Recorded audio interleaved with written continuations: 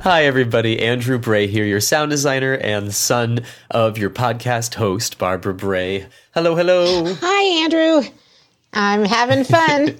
I love it when we get time to do this together. This is amazing. Oh, me too. Me too. Just every time I think that people are listening, they get to hear how much we gush about the podcast being, among other things, an excuse for us to connect. So I'll take whatever creative endeavor you have as an excuse for us to keep conversing this way. I love it because I know how busy you are. I don't know if I'd ever have time if we didn't do that. Well, I mean, I'd like to say, like, I'm sorry that I'm so busy, but I really feel like I got that from you. Oh, yeah. I'm one of those, got my to-do list. I was telling someone that I'm starting to try to stop being this person that goes through my to-do list. I'm like a human doing, not a human being. And they went, that's cool, Barbara. And I said, yeah, but I actually have to do it or undo it. So the to-do list of not doing, how do you check that off? You can't check it off, can you? Someone, I think it was Angela Myers, said, I need to make a getting to do it list, what you're privileged to do, and be happy about those things instead of just putting all these things on your list. And I thought, that was cool. I got to do that. And so I'm looking at it. Well, tell us a little bit about your upcoming conversation with Kendrick Thomas. Oh, Kendrick is he's KTTV in Houston, Texas. And I was so lucky. I met him on a panel that he was doing with people from all over the world. And when he started talking, it's just, I wanted to learn more. I just needed to learn about him because he also is a podcast host. He also has a radio show. And he just can connect. And so we've connected, and he's interviewed me. And it's one of those, I know we're going to have a relationship for a long time because he's very special. I love it. Well, everyone stay tuned for your conversation with Barbara Bray and Kendrick Thomas. Hi, everyone. This is Barbara Bray of the Rethinking Learning podcast. I'm really excited today because I met Kendrick Thomas, and I was so excited that, one, he got me on his show, and then I had to have him on mine. I'm so glad you're here.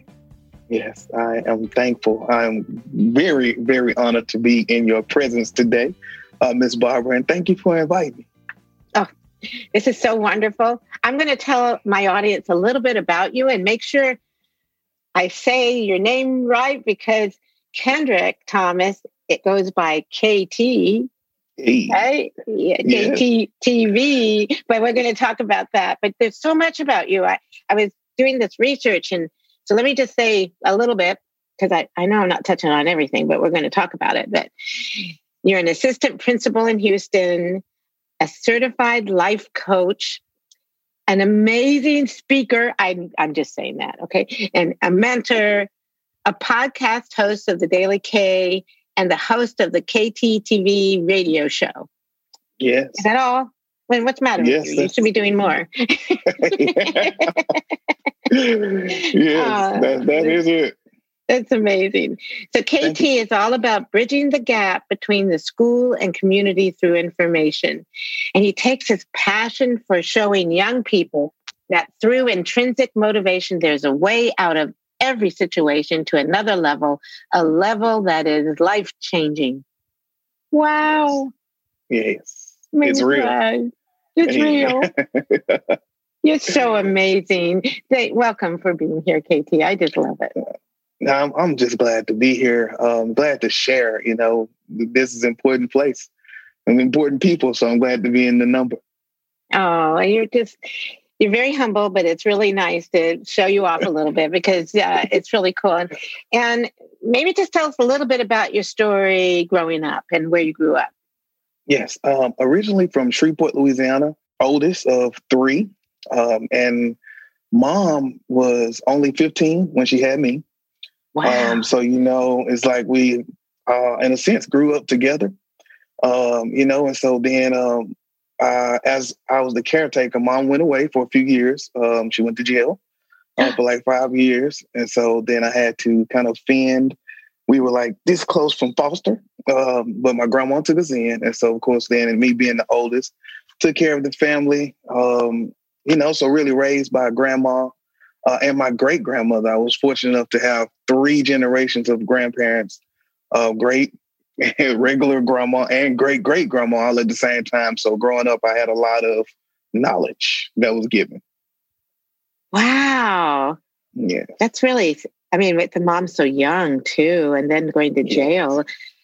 So were you, because you were the oldest, did you feel so responsible for your siblings? And yes, I would tell you, to be honest, right now, my siblings and my relationship is kind of, I don't know what to call it, but it's kind of confused almost, because as Mom was away, so when she came home, she worked from 3 to 12 every night, from the time I was 6th grade all the way up until graduation. And so not only was I the caretaker then, but I was driving at 12, going to the grocery store. I can remember so vividly the grocery list that I would have, because it would only be like $20 or something. And I had to make that stretch for me, my brother, and my sister. And so it was crazy growing up. But the relationship came more of, they see me as the parent. And so then, it's kind of hard to really build that other relationship. It's working with my brother, but me and my sister are more of the, if something's going bad, she doesn't really want to talk to me because she doesn't want me to know, that type of thing. Yeah. Oh, that's tough. I'm the oldest of 4 girls. So I went through some, everybody has a story, but where you are in the birth order does impact you, especially if you have certain responsibilities at that level. But we're all adults now. It's kind of like, hey, let's just be friends. I'm just trying to. It's not easy. So you said something about, a student. What was it like, because of everything going on? What was it like as being a student? Was that in Shreveport? Yes. Or did you move? Yes. Okay. Yes, it was in Shreveport. The student was crazy. As I'm an administrator, and I go through elementary, starting in high school, but I'm able to see the kids now who are the person that I was. So, you think of the transit. So 2 elementary schools, 2 middle schools, 2 high schools, and so just feeling my way through from the time Mom left to when she came home. Like, life was different. So I was a behavior teacher, and I ended up being a district behavior specialist. And the reason it was so connecting is because I was that behavior kid, full of anger, full of rage. And so, I had a few family members that got killed in the process too. So then I was more anger and more rage. So it was kind of rough. I had a eventful schooling, Wow. So, you look back, I was trying to think of when you were saying that. Could you learn then? Or was it that anger kept you from even wanting to learn? Was there a teacher that was there for you? Or because you're so cool now, something happened, right? Yes. Not really because it was, you don't really talk about stuff outside of the house. Right. So you can't really, I remember going to school with no lights and just really blind picking the clothes out of a pile and just getting there. So it wasn't really a lot of talking about the home situation until I got to high school. And then I was able to share. And then I had a few teachers that took me under their wing. But no, from elementary to middle, it was kind of rough. But also because I was switching schools. So all my friends that I would build up, then I would lose them, and do that because I switched 3 times in elementary school. Oh my gosh, that must have been so tough. I'm listening and thinking, because there's a lot of kids now that are really struggling, and we're going to talk about that a little later, but I'm trying to put, myself in your shoes and just see what it's like if your mom is having some issues and you're so responsible, but when you go to school, those behavior problems that you're probably seeing now with some of the kids, it's probably, you can feel it because you've been there. Mm-hmm. I can't even imagine how you felt. Yeah, it was crazy. Just it was crazy, but we pushed through.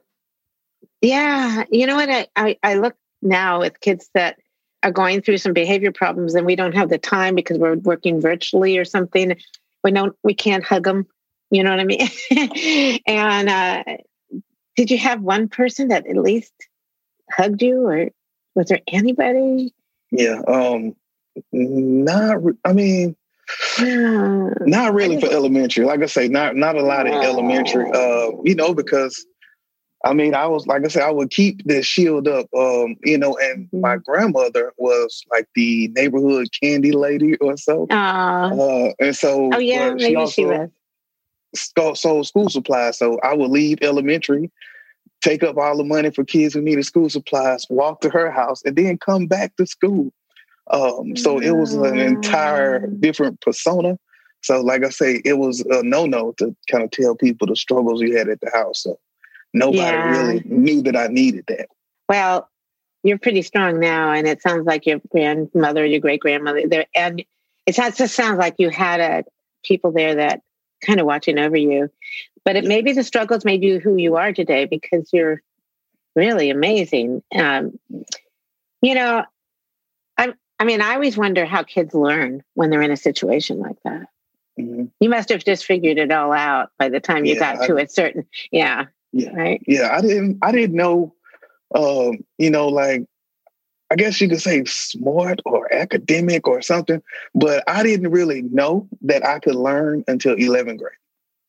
Like other than that, it was flunking, but it was more fighting. I was always getting in trouble for fighting or being aggressive. And then I think about 7th grade, I joined the gang. And so then now I'm fighting with the gang. And it was just so much, I would skip school and we go initiate more people. And it was a lot. So by the time I got to high school, it was now the gang stuff that sprawled into the school. And so then that's when one of the male teachers, kind of pulled me to the side because the whole time, like my mom was home now. So she would come up to the school when I get in trouble. So they knew it was somebody that cared for me. But on the other end, my neighborhood friends kind of were the people who I believed in.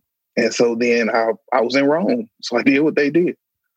Well, it's also a sense of belonging. If you didn't feel like you belonged in school, the gangs were like the people that were the place where you belonged. And even if it was bad, it was still some place. The people. And luckily, 11th grade, it's a long time for you. Is that kind of, having the teacher and having someone recognize this, but did something else happen that changed you? When I got to college, so I learned about, we do our college story at my school. And so I always tell the kids, I learned about college in March of my senior year. And so I haphazardly asked my friend, I said, well, man, what are you doing after high school? He said, man, I'm going to college. I was like, man, what is that? And so I found out and we ended up getting the paperwork done. And so, of course, I was able to start in the fall semester, going through that process. I think that was when life changed for me. When I got there at 18 and now, we got people that's bad, but we all want to do good. Because we're all here at college, right? So a lot of those traits rubbed off on me. And then I just learned how to become into the person I am today. Definitely a total 180 from the person who graduated high school. But you graduated. Yes, I did. That's pretty cool. It could have gone completely a different direction. Yes. It was crazy. When I graduated, I had my own house, me and 2 of my older friends. So it could have went great. Really? Wow. Yeah. Was there an experience that happened in your life that kind of was your why or your purpose, that you figured something out at that time? Not really nothing that tragically happened. Mm-hmm. It just was the people I started hanging around. I started hanging around different people, and so just picking up those habits, and then because the whole time I was really searching for who I was as a person. Mm-hmm. And so by the time college came, it was like I'm away from home. I was probably like an hour and a half from home, so I was just with these people all the time, and so I was able to see just different things in life, different ideas. Mm-hmm. And so that's what really started helping me turn the mold and understand it, because I was always smart, I would say, but that's when I understood that it's okay to be smart. It's still cool. You don't have to be like a gangster. Wow. Well, you learned. I mean, it's knowing that you can learn and knowing that you have this potential inside you, and maybe you had to figure out a way to realize it. And sometimes you're so influenced by your friends, it's hard to know. So Yes. where did you go to college?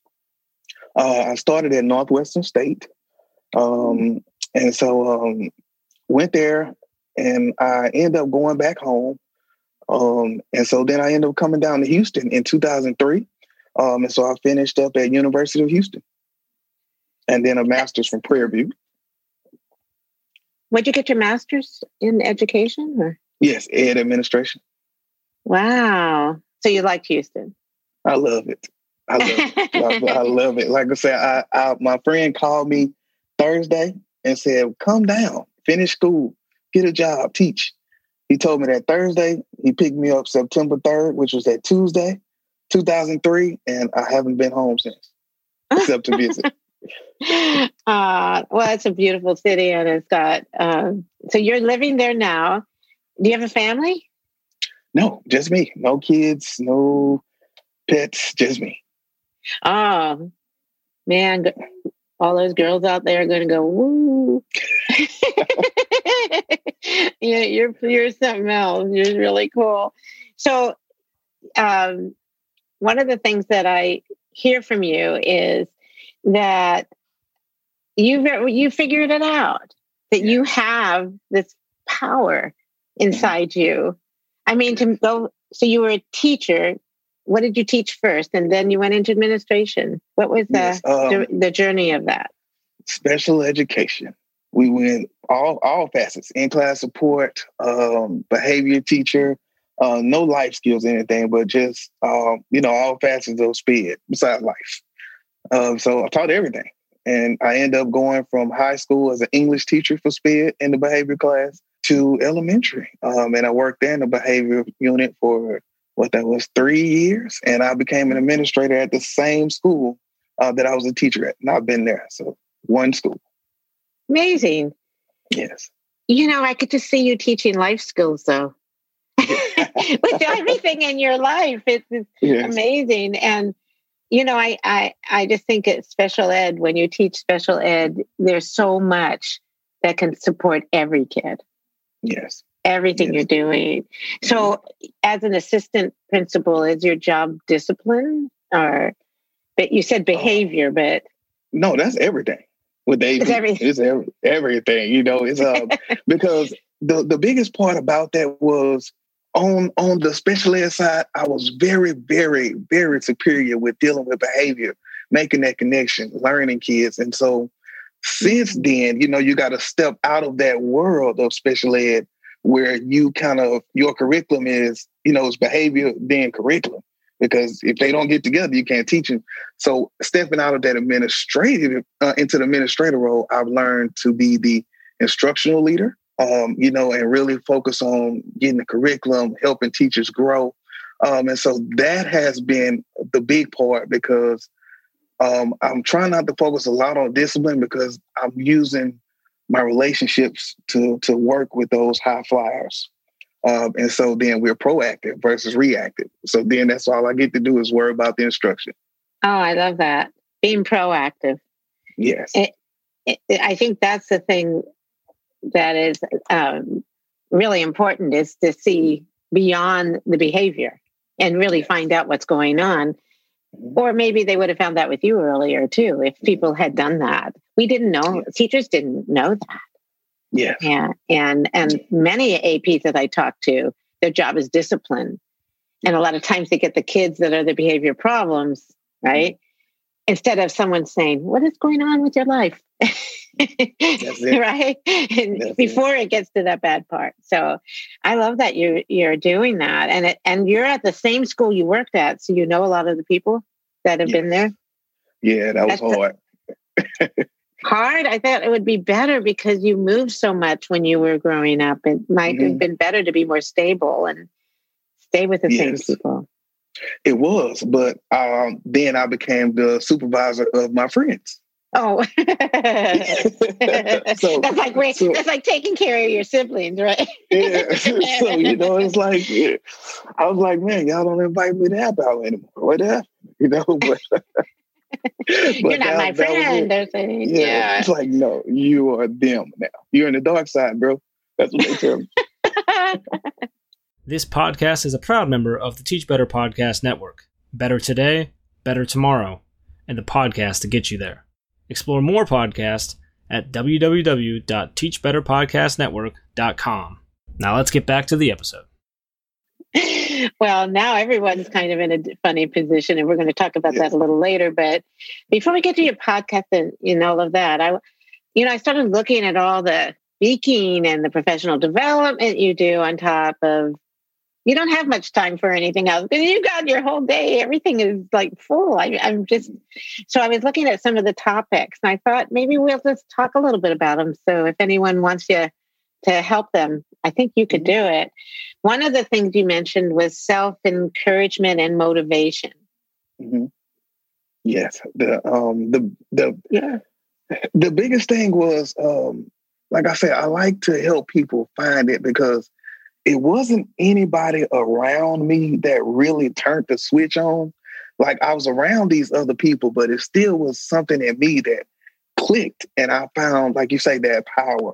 And so as I work with kids through my boys club, as I work with adults, is really asking them, what are you willing to do? And then I hold them to it, and so that's big as a thing. But you'll set the parameters and then I'm going to hold you to it, but only asking those guiding and reflective questions, not necessarily offering advice. So I forgot to mention that you lead the GREAT Boys Club. Yeah. That's so cool. And so you're working with these at-risk youth that's pretty darn cool. So what is anything special that kind of connects you with that, with the topic that we just mentioned? I mean, so the GREAT Boys Club, gentlemen represent education and transition. And so then I try to keep us, just abreast of having conversations about life. Each year I pick about 20 to 30 boys on my campus. And a lot of them I try not to get just the behaviors. So like my first year, I would say teachers nominate, but then they want to nominate the behavior kids. So I said, well, if you only give me behavior kids, I have nobody to help them. So then I had to go back and handpicking the group. And so we do about 30 boys. And the first lesson that we have each year is, do you plan to live until you're 21? And so, it's a real question. Oh, that's strong. All right. But if they agree and we talk about it, then we're saying, okay, so what does the future look like? But that's the day one, plant that seed of, eventually I'll be a different person. I'll be grown. I have to take care of this. Mom won't be there for this. And so having me being able to start that in them, which is something that I really didn't get for me, that's how I kind of get that in them, because it's all still about that intrinsic and finding what's inside of you to help you move those mountains. Well, you might have, are the kids from like 16 on, or are they certain age group? Oh, these kids here are elementary. Elementary. Elementary. I thought they were maybe from your high school. Oh, wow. No. Yeah, elementary. Gee, so 20 to 30 boys, do any of them say they don't expect to live? I've had a few, honestly, that because of maybe siblings were killed, or either they'll live in because my district is Title I. And so it is rough. Some places are rougher than others. And so a lot of kids at third grade, fourth grade don't have hope. They don't care, and so, it's one thing when a kid gets angry and you hear that, I don't care.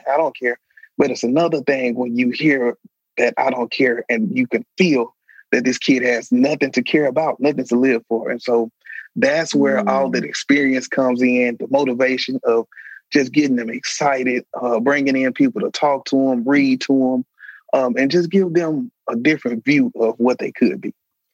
Oh my gosh. Do you ever follow those kids after when they move on? Yes. Oh yes. Yeah. They so many of them reach out. Do they come back and maybe talk to the other kids or something too? Or? Yes, I've had some do that. I have. Let me see, when was the last? It had to be a few years ago. Maybe about 2 years ago, I had some kids who transitioned on to intermediate school, middle school. And so then they always want to come back and kind of talk to the kids. They'll get out early, come by the school. And so then I bring a kid to the front office and say, man, talk to them. Let's have the conversation with them. And so then they'd always help me with kids. So yes, that's beautiful. Really great. Yeah. That's beautiful because, wow, we could use you in I live in Oakland, California, and we have a lot of kids that are similar. And they do have several boys clubs, and they have some other things too that are great. But I don't know if they have the same kind of thing where it's on, if they ask that question, you know what I mean? It's hard for me to understand because I am privileged. I'm white. Mm-hmm. I don't have the same issues. I did work in the schools, but I didn't really get it, how scary it is. And, for many of these kids. So I'm so glad that you can do this for them. This is just amazing. So that motivation, that intrinsic motivation, some kids don't have it. Yeah. And that's one of the things you talk about in the workshops and the speeches that you do, right? Mm-hmm. Yes. Just finding, like you say, finding the why. Well, the why is the biggest thing for me. I mean, I found that I didn't even know that I wasn't living my life. I call it renting someone else's story for my life. And that's what it sounds like you did until 11th grade, really. Yes. So, and then the other topics that I thought was engagement. Is it something that the teachers have to do to engage the kids or the kids have to do? I would definitely say it has to be the teachers. In my district, we have a saying, meaningful relationships and meaningful work. And so then there's no way really to have one without the other. And so then that looks like in your planning, how are you building that relationship and knowing your students to be able to give them that hook from something that's relevant to their lives. So then once you do that, then how are you accounting for their learning styles? And then what are you doing to keep some students where some would, just get quiet on you? Because no longer are the days engagement of the kid looking up and shaking their heads and like, I need to know more. I need to have your thoughts, giving those kids that power inside of the classroom to make decisions during that lesson. How are you doing that? So a lot of the things start with the teacher and the adult, but then the kids come in and tailor by giving their feedback and showing that they're engaged. And that to me is like they get a voice and a choice in how they learned. And so I'd love to be a fly on the wall when you're doing those workshops. That sounds, that sounds wonderful. We just had one here virtually. I want to say a few weeks ago, I did one for a TeachCon. And so that was the topic. It was engagement. So it was meaningful relationships, meaningful work 101. And that was the full topic. Yes. Well, you'll have to do some more and then I'll point to them. So let's make sure people go. That sounds really good. So what made you start your podcast and then the radio show? What? Yes. How did that happen? I always say out of tragedy comes the triumph. My brother, I was at work. We were closing out the school year. I get a call saying that my brother had just taken his life to suicide. Oh. Yes. And so, just thinking of like, what happened? Like, what did I miss? I just talked to him like 2 days ago on the telephone and, so didn't know what would happen. So while that was going on, I had a friend of mine so my brother passed May 31st and my friend passed May 18th, one of my best friends. Oh, no. And so the sad part is she died and I was calling, and I didn't know anything. But I couldn't get in touch with her. I go by the house, she wasn't there. And her family reached out to me May 22nd. But they messaged me through social media. And when they're not your friends, they go to a different box because you have to approve them. Did not see the message. And so I missed her. Her funeral was the day that I found out my brother killed himself. Oh my gosh. But I missed her funeral. I missed everything. So I'm still dealing with closure from that. So we were working on teaching teachers and signing up to teach early childhood because that was her specialty. She ran a daycare, a few daycares, as a matter of fact. The Goddard schools is what they were called. So she did that. And my brother, we always talked about getting online and just doing motivation and live feeds for people who need things. And so I wanted to put both of those together, which is why I do the daily quotes in the morning, why I do the podcast that is really giving information to the community, really teaching people, but really also being a resource and bringing people together, So that's what it's all about, Wellness Wednesday, Talk About It Thursday, all those things. Oh, we have to link to them, put some of the quotes up because we make a post to go with this. This is, I'm so sorry you had to go through that. It's still tough. Yeah. Oh, tough. Yeah. But I think that this has probably helped heal you by doing, this is really, so that's maybe a good help for anybody who goes through something is that you got to push through and do something that can help others. So right now we're in this crisis with COVID. And because of that, I mean, everything you're doing is going to be all virtual too, right? Yes. Is that how the schools are? Are they that way? We came back October 12th. We came back face to face. And so as a school of 750 roundabout, as of right now, we have about 475 kids in the building. Wow. Yeah. And everyone's safe. And they're zero safe. So far, 0 cases. Knock on wood. Few scares here and there. Yeah. Few. So, but, really, we really focus on a lot of prevention, a lot of, your one-way hallways, your cohort in the classroom. So a lot of those things. So we're not really touching each other. So we've been, like I said, we've been able to kind of keep it, just in case we have the contact trace, to keep it simple. So that's where we're at. But we have been back, though.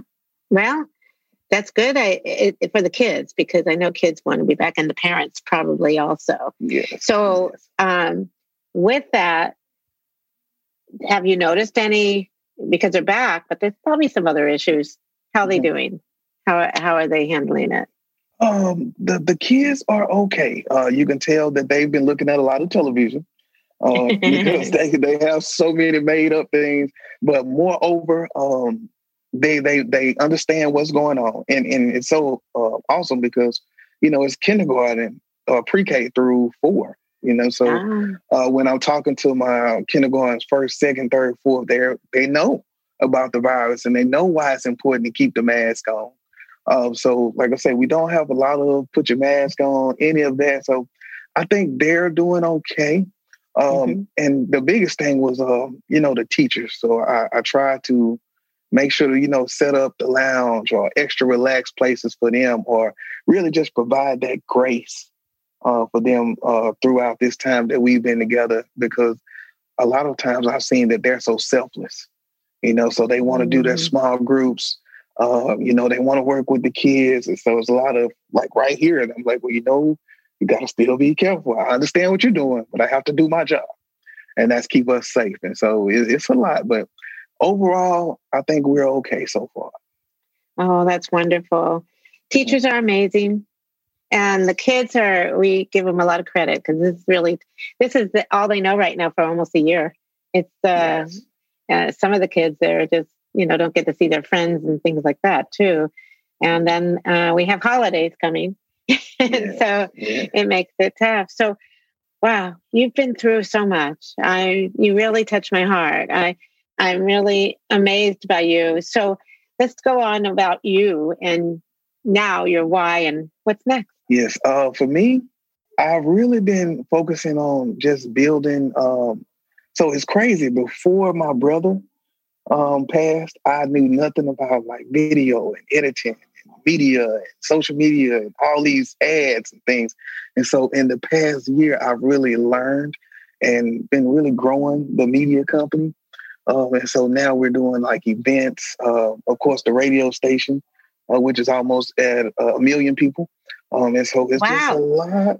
Yes. And we 939,000 documented listeners. And so it's just, we're pushing, so. Wow. I mean, tell me the name. So I got to make sure people know so it's your radio station that has almost 1 million. No. It's the radio station. So it's like maybe about 20 of us, and it's a digital streaming radio station. Ah. Yes. And so we're like the number one streaming here in Houston.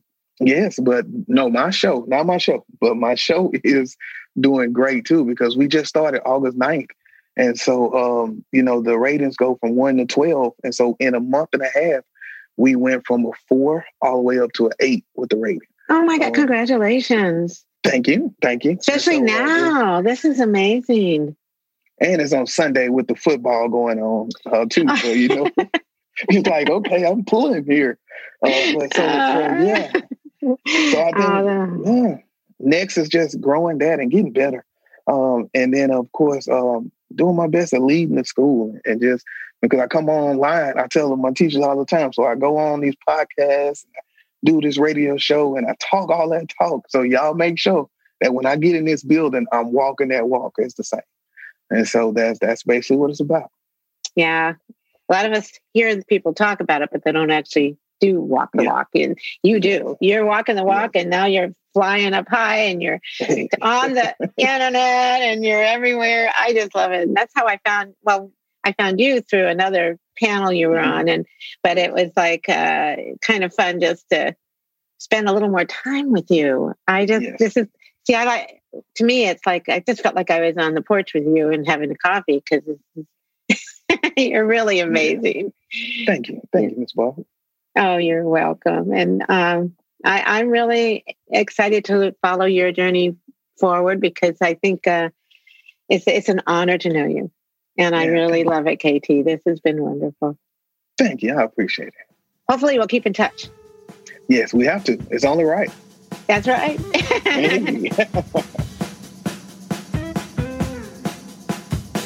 This is Barbara Bray. Thank you for listening to the Rethinking Learning podcast and my conversation with Kendrick Thomas, KT. Make sure you check out the blog post that goes with this podcast about KT on my Rethinking Learning website. It includes his story, being an assistant principal, a life coach, mentor, about his podcast and radio show, and so much more. You can subscribe to my website at barbarabray.net to receive announcements, updates, and you can even check out the guiding questions from my book, Define Your Why. I hope you subscribe to my podcast, because we'll be sharing ideas, stories, and reflections during this crisis. Now we need each other more than ever. All of our stories matter. Keep sharing your story, and please stay safe and be well.